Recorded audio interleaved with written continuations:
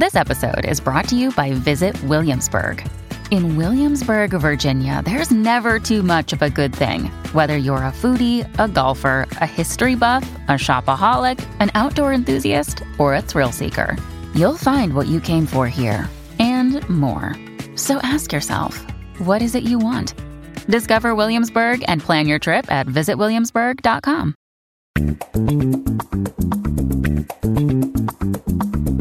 This is the Book Riot Podcast, weekly news and talk show about what's new, cool, and worth talking about in the world of books and reading. This is episode 343, recording on Thursday, December 12th, 2019. Jeff O'Neill, she's Rebecca Schinsky. We come to you from the internet media property that is bookriot.com. I like how this introduction is just always a surprise now. Yeah. I just don't know what's going to happen in the show opening. As the metaphor of coming to you from a URL has become increasingly less useful, I'm vamping on the idea of coming to you from a website. For some reason, I didn't check with you about this before we started the show, but I think we can make it official. People don't know this.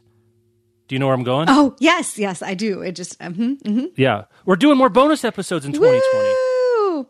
A whole bunch more. We have a plan and everything. It's going to be almost every week. So we're kind of thinking of it like the old, gosh, speaking of increasingly less useful metaphors, the old broadcast TV seasons model where you do them in the spring and fall. It's kind of going to be like that, where most weeks in 2020, we're going to do a bonus episode. We're going to take off July and August, some holiday time, one or two here and there. We'll let you know. We're going to do a mix of some of the things we've done before, some Book Nerd Movie Club, we're going to do seasonal previews.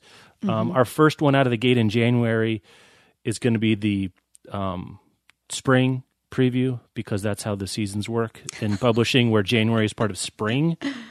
Winter. Is it winter? It depends. It's winter. But then April is part of winter. It's all nuts. But anyway, we're going to do the first few months of 2020 as a preview there. We're going to do some Adaptation Nations. We're going to do the Nobel one. We're going to do a Half-Baked Ideas. I think we might dust off some things we've done in other places before, but haven't brought to this show. So your feedback was very helpful in terms of people liking the bonus episodes. In terms of making decisions about which to do and what not to do, there was advocates for everything and not too much hatred of any one particular thing. So we'll roll it back. Yes, but more is what I Yes. We did get really fun feedback, including that we have converted someone to being a Dan Brown fan. So my work here is done. And I'm curious from our listeners, as we're gearing up for that winter, spring book preview, because that'll be us playing buy, sell, hold on 10 or 15 of the big titles of the first, call it 5 months, 3, 4, 5 months of the year. I put in the schedule to do one in January, one in May, and one in September. Okay, so the first 4 months of the year. Let us know if you have ideas about what the big titles of the early part of 2020 are going to be, or the buzzy titles, the stuff you'd like to hear us do buy, sell, hold on podcast at bookriot.com. I have started a list of titles that we've been noodling on, but I would love some listener input there. And then before we forget to do this again, Jeff, because we've had a couple weeks of gift recommendation shows, which are always super fun. We need to shout out. I'm not giving the person's name because there was not affirmative consent in that email, but one of you listeners wins the merit badge of all time, who wrote into us, said that he discovered the podcast 5 months ago. 8 months ago. 8 months ago. And in that time has listened to all of it from the very beginning, which I am sorry. I don't want to listen to me from 6 years ago. But thank you for that commitment. Your completionist nature is remarkable, and that's a lot of time to spend with the two of us and still like us afterwards. Or is it you can't, I can't quit you, Brokeback Mountain sort of a situation? You wish you could, but you can't. I don't know. It doesn't matter. But thank you for writing. Thank you for listening. Thank you so much. And what a kick in the emotional genitalia it must have been to get through it and realize that there were bonus episodes coming at the end. I'm almost done. Oh wait, there's 10 extra that are unnumbered. I hadn't even thought of that. Great job, listener. That's great effort. That's great effort. All right, let's do a break and try to recover from that silliness. But thank you for that. Today's episode is brought to you by Bloom Books. Charming, easygoing, and rich, Xavier Castillo has the world at his fingertips. He also has no interest in taking over his family's empire, but that hasn't stopped women from throwing themselves at him, unless, of course, the woman in question is his publicist. The cool, the intelligent, the ambitious Sloane Kensington, who is a high-powered publicist who's used to dealing with difficult clients, but none infuriate or tempt her more than a certain billionaire heir with his stupid dimples and laid-back attitude. She may be forced to work with him, but she'll never fall for him because he's a client and that's all he'll ever be, right? Right, girl, like we all know. So, just in case you didn't know, author Anna Wong is the best-selling author and Book Talk viral author of the Twisted Love series, the King of Sin series. Miss Wong got it going on, okay? Make sure to check out King of Sloth by Anna Wong, and thanks again to Bloom Books for sponsoring this episode. Today's episode is brought to you by W.W. Norton and Company Incorporated. So, Negative Space by Gillian Linden follows a week in the life of an English teacher at a New York private school. At home, her children ask constant questions about mortality, and her husband offers occasional counsel between Zoom calls. At school, something happens. She accidentally witnesses an ambiguous, possibly inappropriate interaction between a teacher and a student, but how can she be sure of what she saw? Negative Space is a portrait of a woman caught between the pressures of what's normal and what isn't, and examines what we owe the people who depend on us in a fractured and indifferent world. It's a debut novel and a short novel. It's perfect if you want something quick and easy to carry around, but it's also thought-provoking. It takes place during the pandemic, but it's not pandemic-focused, and it really just looks at everyday anxieties and low-threat situations that have high consequences. So make sure to check out Negative Space by Gillian Linden, and thanks again to W.W. Norton and Company Incorporated for sponsoring this episode. Okay, there's a lot of follow-up, I guess, this week. It's connected to year-end book lists. We're in the season. We're in the Christmas season. We're in the holiday New Year's season, but definitely if you have a best books of the year list, it's coming out, or it's probably already been out. But before we get to that, the Nobel Prize says, you know what? I don't want everyone just to think about the best books of the year. I need to remind people of my dysfunction. And two of the people appointed to help oversee reforms to the Nobel in Literature have resigned. Weirdly, not directly in response to Peter Handke's being awarded one of the Nobel Prizes. I guess did he win the 2018 or 2019? I'm not sure if we know the particular assignations. He won the 2018, and Olga Tokarczuk won the 2019. They have resigned because the Swedish Academy is taking too long to instigate and initiate the kinds of changes they thought were needed to fix what's broke. And so when the people you got on board to help you fix what's broke say this is not fixable or isn't being fixed, you've got a meta problem. And here we are. I wonder how long they thought it would take. There's a quote here from one of as always, there's a link in the show notes, bookriot.com/listen. I don't want to butcher these very fine people's Northern European names that I don't have any phonetic mental model for how to perform, said something to the effect of, a year is too short in my lifetime, or it's too short for me and too long for them. Or no, other way around. Too long for me, too short for them. So I guess, my guess is they wanted something to happen for this go-round that just happened. Mm-hmm. Or either the one that just happened, or once this one happened in preparing for the 2020 Nobel. I'm not sure why they didn't resign. If it was for the 2018-2019 awarding process, I'm not sure why they didn't resign there. So I'm guessing it's, okay, now that we got through this, we got 2 awards out, we've got the committee in place. For 2020, things are going to be different. They're like, slow your roll, dude who wants to help us, that we brought on to help us. Ain't happening like that. He's like, I'm out. That's the story I'm telling myself about what happened here. Yeah, I think that's very likely. I'm still stuck way back at how did anyone expect to change the culture inside an academy that's had a decades-long culture problem? in 1 year. I think we hear stories like this. I mean, we've heard of Inside and Outside Publishing and other organizations where an organization says they want to make a change. Mm-hmm. Let's bring in someone. And then once it actually comes time to put the rubber on the road, there's obstacles are thrown up, objections, systemic things happen. So I can kind of see that. I think even if you are making progress, it just takes a long time. Yeah. These things just always take longer. And I feel for these folks who said that they would be on this committee and do this work. This is really hard work to do, to be like, sure, I'll go into this group, this organization that has existed for many, many decades and exists like in secret. No one really knows how it operates. And then we'll try to suss out the systematic problems and change them. That's just a huge thing to jump into. And if somebody there gave them the idea that that work could be accomplished in a year, that's unfortunate. Things are just not looking good for the Nobel, just increasingly bad. Yeah. I don't know what else to say about it. We don't know enough to know more or say more and speculate more.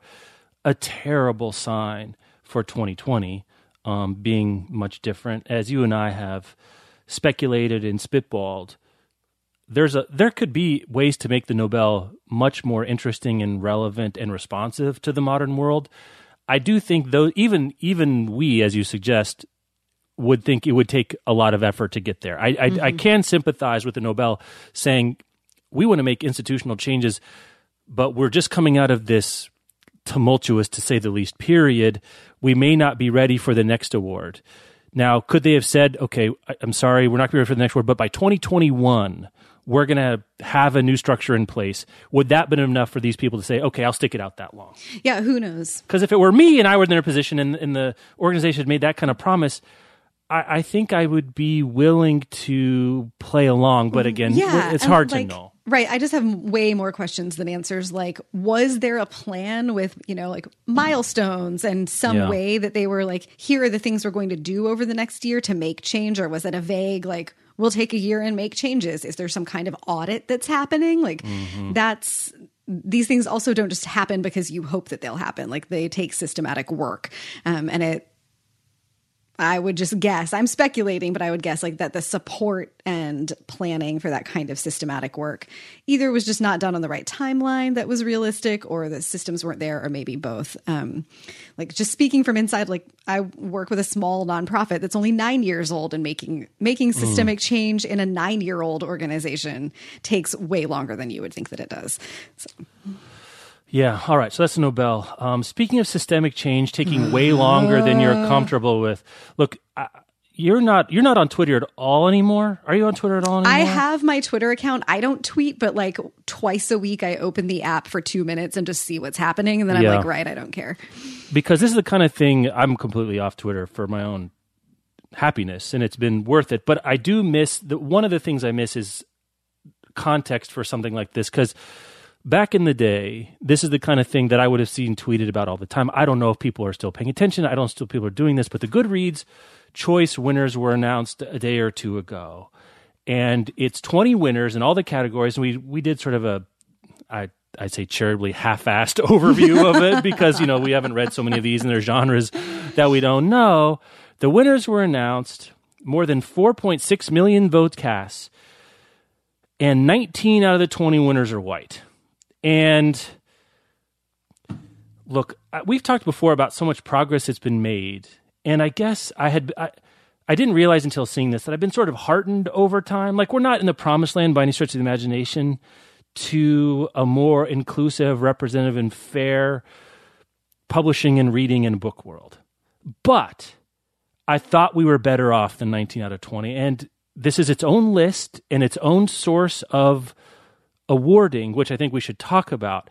But I really have to say the wind was taken out of my sails when I saw this. And I'm not sure if this people are tweeting about it. This is a thing people, and this is a thing that we would do on the site back in the day. We didn't write about this on the site because I think sort of the moment of like really bean counting and in that very work that needs to be done hasn't been as popular. I don't know, hasn't been as, a strategy, I guess. Because I think, and a lot of listeners we'll talk about in a minute, it's not really a problem unless it was a problem before.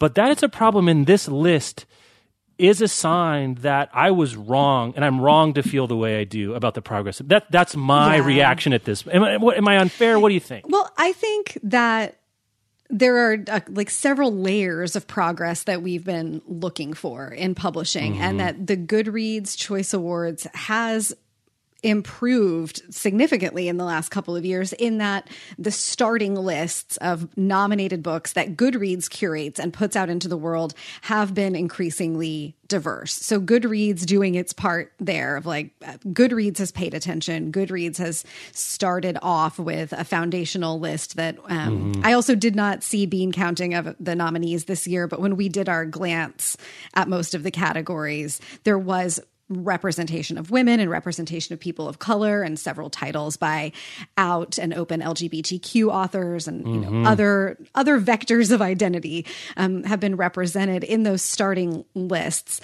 I think that's great. Like, publishing has changed in like the way that discussion about diversity happens. The number of books by especially people of color that are being published seems to be increasing since this conversation with like, we need diverse books really started 5 or 6 years ago. And we don't have to, like, within the industry, it feels like there's much less need for bean counting because people have started to pay attention to it in those internal pipeline ways. There's still a lot of work to be done. Do not get me wrong. I don't think that publishing has made all the changes they need to make. One of the critical things that you can notice looking down this list of winners is that most of these books that won are books from major publishers that also had humongous marketing campaigns with lots of dollars spent to get readers to read those books. And I think it continues to be true. Like, I have not seen the numbers, but I fully believe that it continues to be true that most of the books that get that kind of backing from major publishers are books by white people. And that's not because they're having meetings in boardrooms talking about like, we don't want to put money behind these books by people of color, but I think it's a product of inherent bias and then the feedback loop or implicit bias and the feedback loop that happens when you only market books by white people. And then you are so shocked that those books sell, and then you continue to buy more of those books and then put more marketing money behind them. And we've like beat that horse to death, but apparently we need to keep beating it. Where it's really disappointing, or where the work remains to be done, I guess both of those things, is that once Goodreads' curation part stopped and it was turned over to the reading public, to the 4.6 million people who voted, that voting still regresses to primarily books, like predominantly and overwhelmingly books by white authors. And I think that's a product of the marketing, and it's a product of that this discussion we're having within publishing and within like also increasingly bigger corners of the internet and corners of culture about representation and diversity and inclusivity still have not gone mainstream. Like, it's easy swimming in the internet circles we swim in to think that most people are paying attention now to the diversity of their reading in a way that they weren't 5 years ago. And I just don't think that's true. And this is a reminder that that's not true, and that the industry has work to do if they want the average reader who's reading 5 to 10 books a year to, like, if we have a shot of this final list looking more diverse, it takes publishing making changes that put a lot of money behind more diverse titles to get in front of those average readers, so that when they go to vote on the Goodreads best of list and they're looking at 20 things in a category and identifying the 1 or 2 out of that category that they read to vote for, right, there's money behind some titles that aren't by white people. Like, this is like truly turtles all the way down, but I think it's a real reminder that the conversations we've been having in the industry about increasingly diverse reading, I feel like I've said the word increasingly 25 times in the last 5 minutes, but about making that change is not something that's part of still broad public consciousness yet. Yeah. And you're right. That's one of the black boxes that we don't have data about. And in our evolving sort of, sitting on our hands of interest about the Vita count, right? We talked about this, and I think we talked in that context about what other metrics are there out there that we could mark some change, because strikingly, there's a lot of women on this list. Yes. And, Vita has moved over time to count the coverage of and by women authors and now women of color, and then people of diverse sexual orientation, identification, or non-identification. Mm-hmm. But what metric matters, I think, is kind of you're hitting on that. Is it marketing? Because I could believe that. Is there a correlation between the things that get marketing dollars and things that sell? And that's its own chicken and the egg problem, because if publishing knows that people are mostly going to, and let's be honest, in America especially, still more white people than not white people, and then the wealth and education and access to reading materials are even more concentrated among white people, there's a recursive thing going on there. Do they advertise those books they know are going to sell to white people because they're going to sell, or they could sell something else if they spent the marketing dollars differently? I don't know enough about book marketing and the metrics they look at to actually know. The thing that I think I was tricked by, and it sounds like maybe you're feeling the same way, is the thing that moved relatively quickly was sort of the editorial things that there are more books by marginalized communities now than there were 10 years ago. I don't think there's any question. I would be shocked if someone counted and said, actually, it's about the same. I'd be willing to be wrong. I'd love to know that for sure. But my mental model is that there are more titles available to be picked up and read than there were 10 years ago. And we're going to get to this in a minute. Critics and the curators are making more of an effort, or an effort at all, to look at authors outside of what they would have looked at 10 years ago. I think that's also true. The thing that's hardest to move is, like, it's kind of like there's a quote in West Wing, the laws have changed, but now it's time to change our hearts and minds. Kind of the laws have changed to some degree, like the critical and curatorial laws or guidelines or best practices or ethos that have changed. But the hearts and minds of readers and the kinds of people that read books, that show up on these kinds of award lists, that take the time and effort or even care or even feel represented enough to participate, their hearts and minds haven't changed. And if it's marketing, I don't know. If it's implicit bias, I don't know. But this is the work that no one really knows how to do, I don't think. I don't think we know how to do this, make everyone feel differently about things. Yeah, and I'm not even sure it's... I would love for the thing that happens to be that we have like a mainstream discussion that trickles out to like all those book clubs in the world. Yeah, right. Where it becomes an intention of people who love books and reading to buy and read more books by women and people of color and by LGBTQ folks and by disabled folks and all of those other ways that people identify and experiences that inform the kind of work that they would do. Like, that's the ideal, right? Is that like everyone who's buying books is doing it really deliberately and consciously and thinking about what they're reading in that way. If we can't get there, or we can't get there yet, I think it takes some really like broad, bold moves. And we've seen a couple small publishers make announcements that like for an entire calendar year, they're only publishing books by women. I've seen that a few times. I think that I've seen, but I can't remember the reference, that perhaps like one small publisher only publishing books by people of color for a calendar year, and like multiple years on big scales of those kinds of things, I think is what it would take to change the supply that then would ultimately change the demand. Like, if somebody is sitting in one of the big five right now and looking at the balance sheet, like, let's imagine that someone at the big five actually has paid attention to the numbers. Like, I hope someone in Penguin Random House has a spreadsheet that tells them what percentage of books they published this year are by people of color. I don't know if that exists, but I'm going to fantasize that it does. So in this fantasy, they have this spreadsheet, and let's say it's that 20% of their books were by people of color. I think that's really high, but let's say that. To make big systemic changes, I think they would need to be like, for the next 3 years, we're going to invert the ratio, and 80% of the books that we're going to publish are going to be by people of color, or we're going to bump it up to like 50-50 or something that makes a really big difference in a market way about what's available to readers. And that it could be that. I mean, I don't know. I'm disheartened, and so I'm not sure. I'm like, yeah, fine, whatever.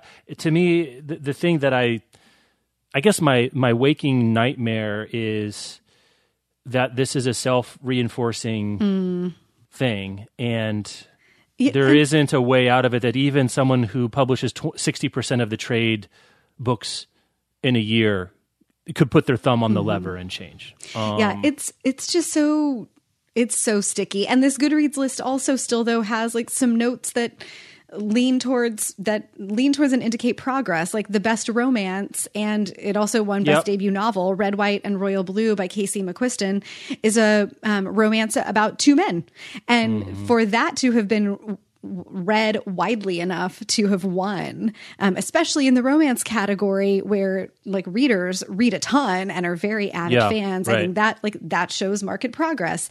Jonathan Van Ness from Queer Eye, his memoir Over the Top, in which he discusses finding out that he's HIV positive and living with that for several years, and just all of the work that he's done in the queer community. He won best memoir and autobiography. And then Anthony Porkowski, also from Queer Eye, won the best food and cookbooks category. So we've got LGBTQ rep happening in this big scale in a way that we wouldn't have had several years ago, or that I don't think we saw several years ago. Like there's little things that are moving forward, but it's just slow. And I don't want to talk about the list anymore, except to shout out the Ali Wong Dear Girls one for humor. I just picked it up on audio, so I'm looking forward to that. I listened to it on audio a couple of weeks ago. I loved it. Ali Wong's like level of crass humor is something that I will personally be looking forward to the Jeff O'Neill response to. Okay. There are like a lot of stories about bodily functions. Well, I'm listening to it. I'm delighted by that. My small protest against whatever. Get on your scooter. Yeah, and I guess as counterpoint, context, I don't know if this makes me feel better or worse about the intractability that I'm detecting from the Goodreads list. Is Emily Temple at LitHub did their ultimate best books of 2019 list, in which they took 30 sources and aggregated and, basically said which books appear on the most of these other publications' best of lists, Book Rights included out there. Books Are Magic, which is an independent bookstore in Brooklyn, New York, and the New York Times and Oprah Magazine, Publishers Weekly, a nice mix of things. And the two books that were most included on 21 of the 30 lists were Ocean Vuong's On Earth We're Briefly Gorgeous and Colson Whitehead's The Nickel Boys, both of which I thought were fantastic. Yep. So some of this is confirmation bias that I already like these books, but they appeared on 21 lists. Those are the two most included, both by people of color. So as counterpoint, it's one data point, but I just was struck by, like, as much as we dog on and are a part of the critical establishment, as shown that we're included in this list, we, the royal we, the vague internet entity that is bookriot.com, like that, there's fewer people that are reading with a certain kind of intentionality that most readers aren't, and that there's a disconnect there feels tough, because it feels like a lot of the work has been done to get this kind of post written. Like, this is the kind of product we wanted to see on this kind of post, but either the tale of history is long, or it's going to take some pulling that through the sand still to get it up out of the ocean. I just was really struck by, wow, because like I said personally, the Nickel Boys crushes The Testaments, which won the fiction thing. They were competing together head to head. And I was like, they're just not even on the same level. No. And I don't know. I guess it would be worse if this was more like the Goodreads Choice Awards, but somehow I even feel worse. Like, well, even that we're this place with the critical establishment doesn't seem to be moving the needle when it comes to what people are reading and buying and reviewing and voting for. I think it has moved the needle some. Yeah. That was super confident right there. That's the sound of confidence. I have to believe that it's moved the needle some, and that we're still in like the inner circle of readerness, or maybe we're not in the inner circle, but we're not all the way out at the edge of the concentric rings, where like Book Riot's been. Book Riot's own trajectory of doing this kind of work has moved from really like overt discussion of like why you should even care about diversity in publishing, why this is a thing, and lists that when we initially started covering it, and I feel like really when this started being an issue in publishing at like writ large, a lot of the effort to recommend books that were not by white men fell out in posts that were like 25 Black women writers you should try. Right. And that was where we needed to be at the time for people who were like, okay, I need to read things that aren't just by white men. Where do I go? And in the last several years, we've, as a publication, been able to move away from things that are always that explicit and move more to we'll move directly and implicitly and on purpose to making sure that every post that comes out on Book Riot has representation of women in the titles and representation of people of color. And that every book every post we put in front of our readers, they have an opportunity to be exposed to those things. And they're not always highlighted as books by a woman or books by people of color. But that over time, the books that our audience tells us that they've read and enjoyed have become more diverse. And then just anecdotally, we hear from, we get emails to this podcast, and our general inbox for Book Riot gets emails from people who say things like, I never used to even think about the diversity of my reading. And then, I started hearing about it on the show, or I started reading about it on the site, or I just discovered all of these books that I wasn't hearing about in other places. And I think that that work is happening. And these other publications that are listed, here as sources for Emily Temple's piece, many of those publications have also made explicit changes to the ways that they do things, and their coverage has become more diverse. And I think that that just what you highlight to readers, what you recommend to them, has to impact what they are reading. And then as those folks go out and recommend to their wider circles, I do think that this change happens. It happens frustratingly slowly. Now that we're looking at it, I would love a cross-reference of the sources in Emily Temple's piece here at LitHub and the Vita counts, any of these that also have Vita counts, to see how that shook out. Yeah, not a lot of them are. I know the Times is on there, and The Guardian usually, right? The Guardian, New Yorker, Washington. No, yeah. Is Washington Post on there? I think so. Mm-hmm. I don't remember if Publishers Weekly is or not. No, in the Vitas, the worst offenders on that one are the New York Times Review of Books historically, and I guess the London Review of Books is on there too.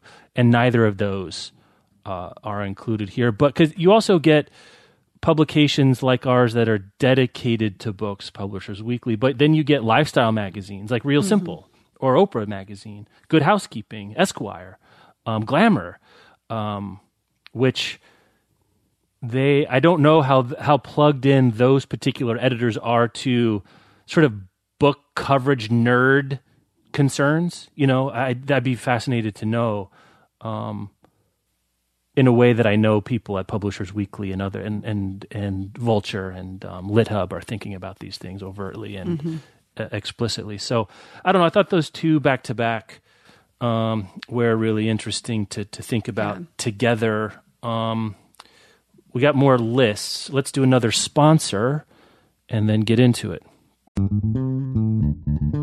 This episode is sponsored by The One That Got Away with Murder by Trish Lundy. Robbie and Trevor Cressmont have enough wealth to ensure they'll never be found guilty of any wrongdoing, even if everyone believes they're behind the deaths of their ex-girlfriends.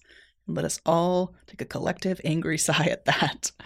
Lauren O'Brien, the new girl at school, has a dark past of her own, and she's desperate for a fresh start. Except when she starts a relationship with Robbie, her chance is put in jeopardy. During what's meant to be their last weekend together, Lauren stumbles across evidence that might just implicate Robbie. And after a third death rocks the town, she must decide whether to end things with Robbie or risk becoming another cautionary tale. This is an edge-of-your-seat YA thriller that's perfect for fans of Karen McManus and Holly Jackson. Make sure you pick that up now wherever books are sold. And thank you once again to The One That Got Away with Murder by Trish Lundy for sponsoring today's show. Today's episode is brought to you by Flatiron Books, publisher of The Familiar by Leigh Bardugo. This is one I'm actually super excited about. I liked Leigh Bardugo's other adult fantasy books, And so I'm really looking forward to this one. It's set in the Spanish Golden Age during a time of high-stakes political intrigue and glittering wealth. It follows Luzia, a servant in the household of an impoverished Spanish nobleman who reveals a talent for little miracles. Her social climbing mistress demands Luzia use her gifts to win over Madrid's most powerful players, but what begins as simple amusement takes a dangerous turn. Luzia will need to use every bit of her wit and will to survive, even the help of Guillen Santangel, an immortal familiar whose own secrets could prove deadly for them both. So The Familiar by Leigh Bardugo is on sale now. And like I said, it's a must-read of the season. It's perfect for anyone who loves history, a little bit of magic, a lot of danger. You can get your copy now at LeighBardugoTheFamiliar.com. And thanks again to Flatiron Books, publisher of The Familiar by Leigh Bardugo, for sponsoring this episode. Okay, so we got the critics, we got the votes. Should we talk about dollars? Yeah. Where the dollars talk are about going. Dollars. So Amazon's most sold this year in books. Amazon Charts presents this year in books, your guide to the most sold, most read, and most loved books of 2019.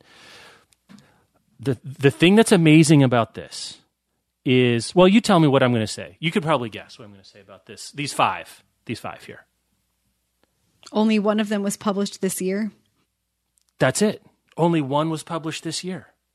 So the five are The Silent Patient by Alex Michaelides, where the Crawdads sing, You and I pick for the book of the century to this point, as people have known, Dylan Owens, Educated by Tara Westover, Becoming by Michelle Obama, and The Handmaid's Tale by Margaret Atwood.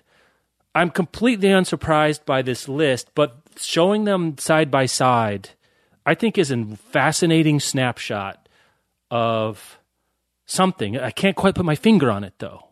There's something here, but I can't quite put my finger on it. Yeah, it does feel very zeitgeisty. Yeah, it feels right, but I don't know what that means. Yeah. Okay, well, let's make noises about it first. Yeah, okay. Unstructured noise making. Right. Well, so Where the Crawdads Sing, that's the big book club hit, right? Okay. And it's surged from last year into this year. Same thing for Becoming. And both Crawdads and Becoming came out in the fall of 2018. So like they were picking up steam coming. They had the entirety of 2019 to really be big deals as well. Handmaid's Tale is obviously on this list because of the television show and then also the Testaments. Like very intentional. And Trump, right? And Trump, there's no other way to, I don't think you can discount very that either. Intentional efforts made to bring back attention to the world of that story. And anytime you're going to have a sequel that's as marketed as The Testaments is, the original, I think, is going to become a big seller. It really helps when there's a massive TV show behind it and the president has scared everyone into feeling like they need to read The Handmaid's Tale in order to prepare for the future. Educated, just such a phenomenon from 2018 and manages to still be in hardcover. It's going to be in hardcover forever. That, you know what? Now that you say that, that's the wild card. I have a mental model for Where the Crawdads Sing. That's the big book pick. The Michelle Obama, a singular phenomenon. Both her, politically, the identity, the book itself, the audio performance. Handmaid's Tale, a reverse Bermuda Triangle of things for that book. You know, like a lot of things coming together for that book to reemerge. And then The Silent Patient takes the spot, you know, the center square in the book buying world for the Gone Girls, the thriller that everyone reads and buys, page turnery, great read. You know, the Gone Girl, The Girl on the Train, airport book. Yeah, The Woman in the Window, right? Is that the one by the guy who lies about stuff? Yeah, that's the one. You know, we've seen this last 4 or 5 years, really since Gone Girl. Yeah. There's been a place for a hardcover commercial fiction mystery thriller crossover book. And that's that one. The Educated, I guess it's part of a trend, and this is going to be something we're going to pick up on a future bonus episode that we're preparing for independently so we don't cross-pollinate too much. But there is a nook out there now for the memoir, the exceptional memoir by a woman is a real thing that has a lot of juice behind it, and they sell a lot of copies. Yeah. And I think this is the one that's sold the most, I guess. I think that Educated is for the 2010s decade what The Glass House was for the aughts, like there is, and I think that this is a thing that has happened in books for a long time, but the memoir by a woman about crappy stuff happening. Yeah, a messed up childhood and then overcoming it. There's a niche for that. Not even a niche. There's a big market for that. And they make for great book club books. But like most books are bought by middle-aged women. And many of those people are in book clubs, and a book like Educated, and then before it, a book like The Glass House. And now I'll have to start thinking about like what was the one in the 90s. I don't know. Like those are well written. You can just gulp them down because it's also like looking at a train wreck. And then ultimately inspiring because of what the person has overcome. And Educated also has the added layer of like a essentially cultish religion added to it, and like doomsday prepper stuff. Like there's just a lot of really hard to look away from elements in that. And book. it's about books. I mean, in a non-trivial way, it's about the power of books, which if you're someone like you or me, we are in for that, right? Like that's going to be a part. If part of this saving yourself and saving yourself through books. What book reader doesn't like that? So that makes a lot of sense to me. And then Where the Crawdads, there are book club books, and then there's Where the Crawdads Sing. I mean, it's almost like it's like the apex predator of book club phenomenons. In my book buying lifetime, there's nothing I think that even comes close. Even in the heyday of like, Gone Girl wasn't a book club book, was it? It didn't. None of these books we've seen in our lifetime, these commercial fiction crossover book, has there been anything like this? I wish we could go back and look at sales numbers before the internet was a thing, but for the big Oprah books, like the early Oprah picks, like the early Oprah stuff, like the Wally Lamb. She's Come Undone. Yes, That's sold. That was all over the place. She's Come Undone. Janet Finch's White Oleander was a big one. The Divine Secrets of the Yaya Sisterhood, like Lovely some of those, Bones, all these kinds of books, some of those early Oprah picks that when Oprah was picking contemporary titles for the book club, not when she was doing like Beloved or War and Peace. But I would be curious about how many copies of War and Peace Oprah moved. I wonder like what those sales look like. If you took She's Come Undone from like 1997-ish and projected that onto what sales today look like, where Crawdads would land. Because I feel like those books were also everywhere. Yeah, I think you're right. And maybe, especially the first few, there was a lot more wood behind those arrows. I think maybe the thing dinging the subsequent picks was they came hot upon the heels of each other. There were a lot of picks. Where the Crawdads, the Oprah's book club thing, like The Water Dancer isn't here, right? Which was the Oprah book club pick of 2019, suggests that this has a momentum of its own. And momentum of its own is probably the only thing worth more than Oprah pick is internal momentum, right? But fascinating to see here. And this is what people buy. I guess there's 1 out of 5 that are a person of color, 4 of 5 women. I feel like I'm not applying the same critical filter onto this as I was to the Goodreads, but there's fewer and Michelle Obama's there. It's already we applied 5 times as many, but it's a smaller data set. So we applied a lot of critical filter to Where the Crawdads Sing in that bonus episode. No, that's true. And de facto, The Handmaid's Tale. Yeah. And in the top 5 fiction, like top 5 selling fiction titles for the year from Amazon, all are by white people. Yep. It's Crawdads, The Guardians by John Grisham, The Institute by Stephen King, and then Harry Potter and the Order of the Phoenix, and Harry Potter and the Sorcerer's Stone. And then in nonfiction, Dale Carnegie, How to Win Friends and Influence People, was number 1. Then Michelle Obama. Talk about a run. About a run. How to Win Friends and Influence People. Every year since 1936. Yeah. On there. Just bonkers. Becoming by Michelle Obama's number 2. Take Control of Your Life by Mel Robbins, number 3, which is maybe the most interesting because it's an Audible original. So it couldn't have been a bestseller on anybody's list except Amazon's. Talking to Strangers by Malcolm Gladwell, and then Educated by Tara Westover. Yeah, so 1 out of 10. You moved to 1 out of 10. 1 out of 10. Not great, but also like what, even more than Goodreads, Amazon's like lists represent. Those are the most read titles. So they break down the most read and then the most sold. And in the most sold, then Can't Hurt Me by David Goggins, who's also a person of color, is on the nonfiction list. So that goes to 2 out of 10. Still not great, but I don't think that anybody's list of best books or most read or most sold is more representative of mainstream reading consciousness than Amazon's. No, probably so this not. tells us there's a lot of work left to be done. Yeah. Weird. Again, Harry Potter is its own, it's the genre, it's the phenomenon of phenomenons. But it's weird that Order of the Phoenix is the most read, the middle book. It's the longest one, too, I think. My family did the audiobook. Yeah. And the audiobook, I think, was 17,000 hours. I think that's what it was. Is it the 4th one or the 5th one? It's the 4th one. It's the fourth one. No, but in all seriousness, it's 28 hours of audio. It's a long book. So much. I don't know among Harry Potter fanatics, of which I'm a Harry Potter fan, but not a fanatic, and those two things are meaningfully different, if only to me for some sense of ego. It's a meaningful difference of scale. Is that generally thought to be the best one? Like, why is that? Is that typical in these years? Why is this one the one people are reading the most? Maybe it was the one that was available on Kindle Unlimited. Like, we got to remember that too. Is that most read and most bought, or it could be two different things. And then our boy Bill. Yay, Bill Gates.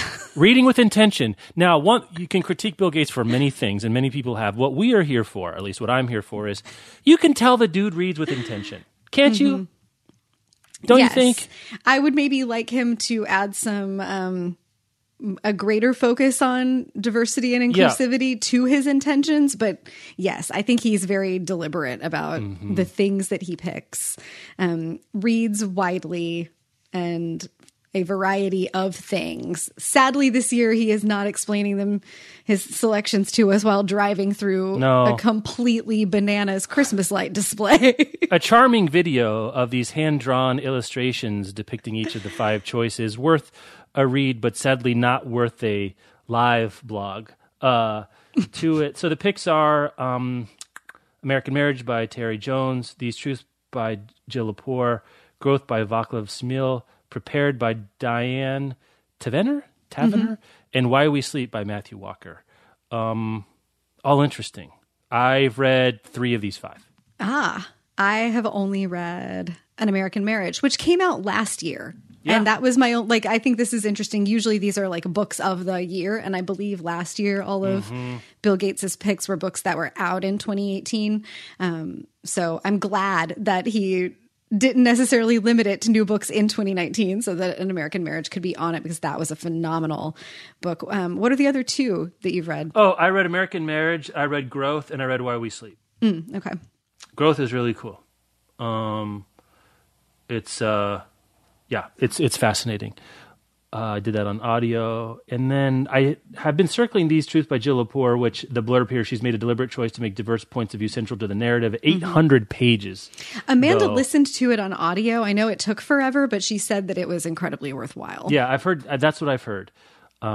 But like a lot of incredibly worthwhile things, I am lazy, and it might be tough to get me to that one there. And Why We Sleep, it wasn't one of my 2019 New Year's resolutions. It might be 2020 to have some sort of sleep kind of New Year's resolution. But my intentionality around sleeping is something I've been trying to pay attention to as I've gotten older and busier, and the light is fading. I got to keep it kindled for as long as I can. Yeah. I feel like I should read that. I've been on a mission to just so much of being an adult is just realizing how much you are actually a toddler. And it's every week on Sunday night, I'm just my intention for the week is to go to bed at my bedtime. First of all, I have a bedtime. And secondly, I need to follow it. Right. And that, bedtime is one of those things that no one else is really looking out for. There's a lot of, especially if you're in a committed relationship, financially and eating wise and exercise wise. I think you get a lot more sort of partner feedback about we should do this, but bedtime isn't always yoked like that. They don't really I don't pay attention, and Michelle doesn't too much to. I pay attention to did you sleep well, but I'm not like you should really get in bed, or she's not like you should really go to sleep right now. This is kind of not in our, I think in a lot of people's idiolects of 2 to talk about you should be going to sleep right now.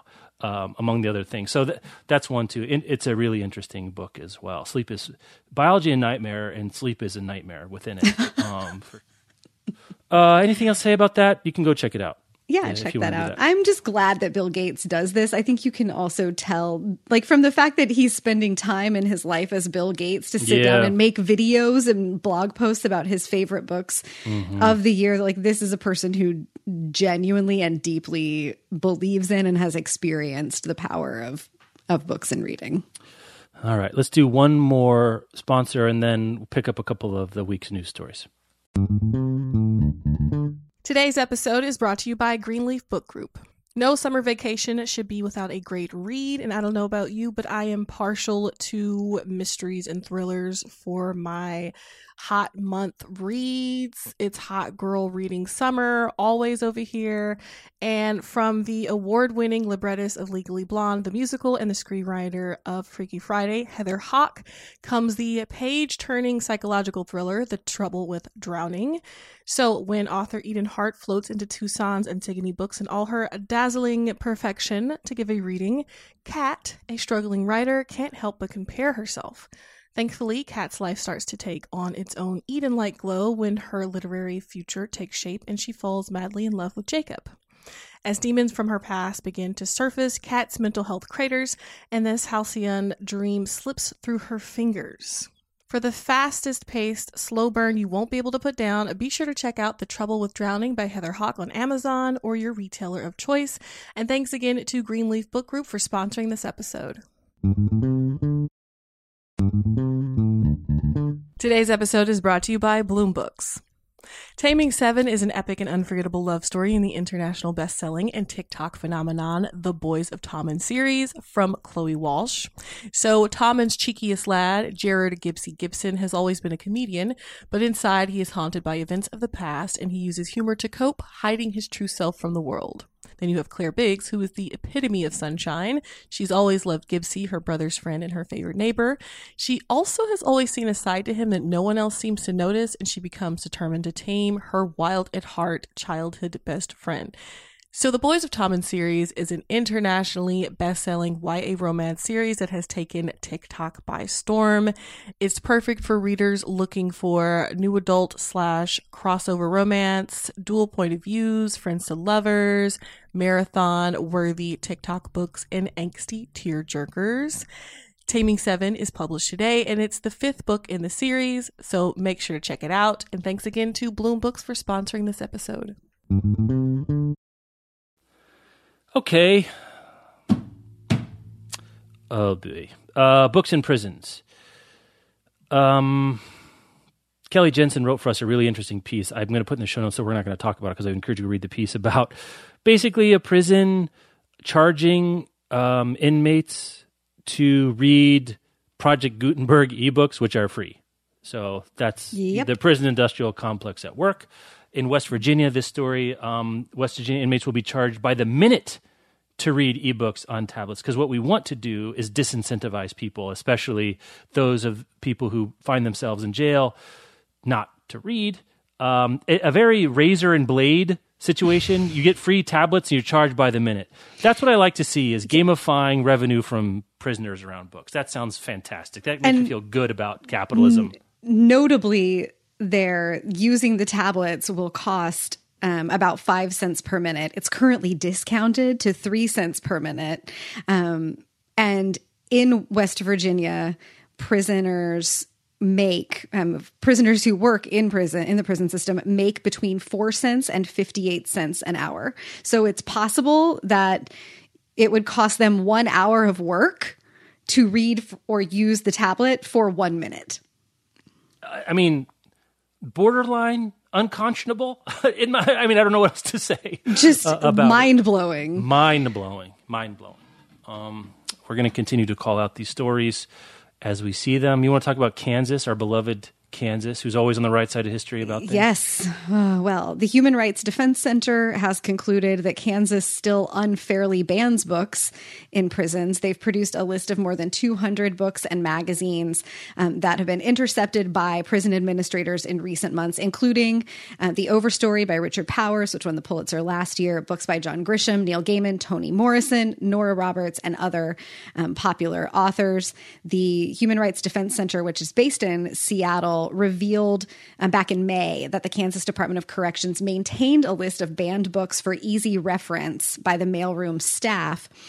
The corrections secretary eliminated the list after widespread criticism when he arrived back in July and installed a new policy for reviewing that allows for consideration of literary merit.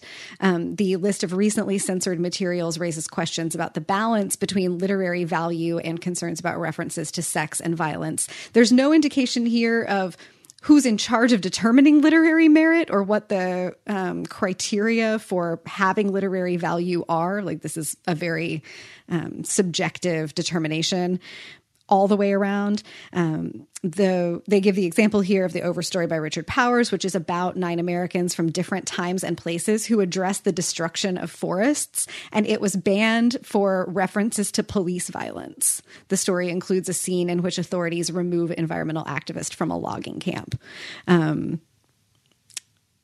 So that's the kind of subjective judgment that is still happening, and the HRDC has determined that even though the new person removed the list of banned titles and established new guidelines, those new guidelines are still producing unfair, unjustifiable bans on books in Kansas prisons. So if you are from our begrudgingly beloved home state and you're a voter there, and this is an issue that you care about, now you have a little more information about it. This piece is from the Topeka Capital Journal online, and the link will be in the show notes.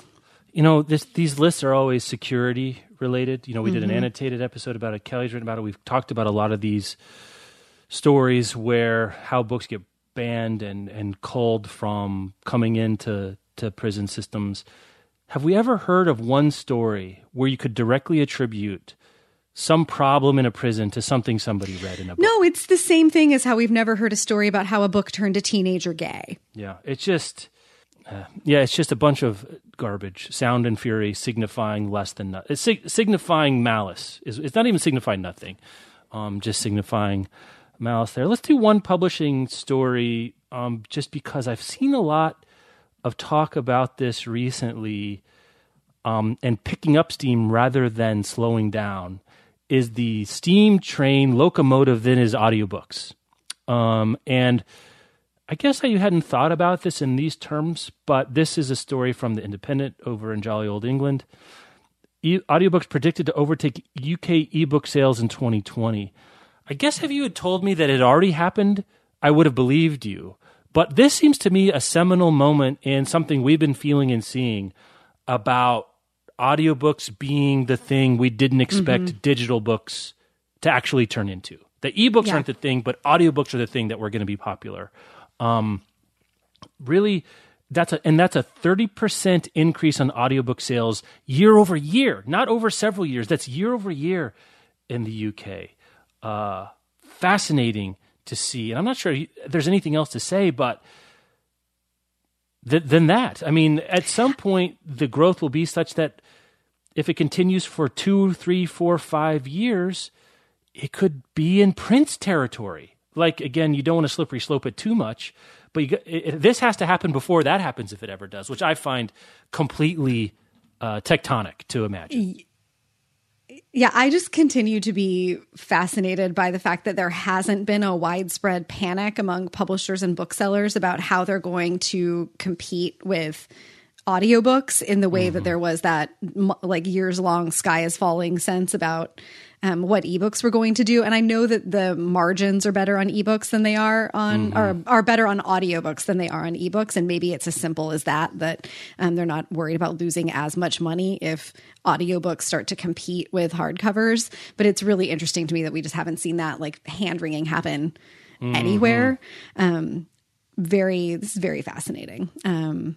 Yeah, we've talked about this before as sort of a meta narrative of why not the panic about this. that we saw about ebooks. Maybe we got their panic out of our system. Like that was the locus for panic that was sort of generalized about digital technology on print, and it got localized there, and sort of it became an anxiety well that sucked up the anxiety that maybe, as the numbers are coming in and continue to grow, should have been reserved or at least redirected at audiobooks. I wonder if there's also, I might be projecting here, but if other people feel like I do, that there's enough of a value add for audiobooks that the premium I pay for an audiobook feels justified somehow, because it is a performance and it does take different production than an ebook, which, again, I know there's different things about distributing ebooks, but come on. It's the words on the book in a digital file. Whereas this is a different thing.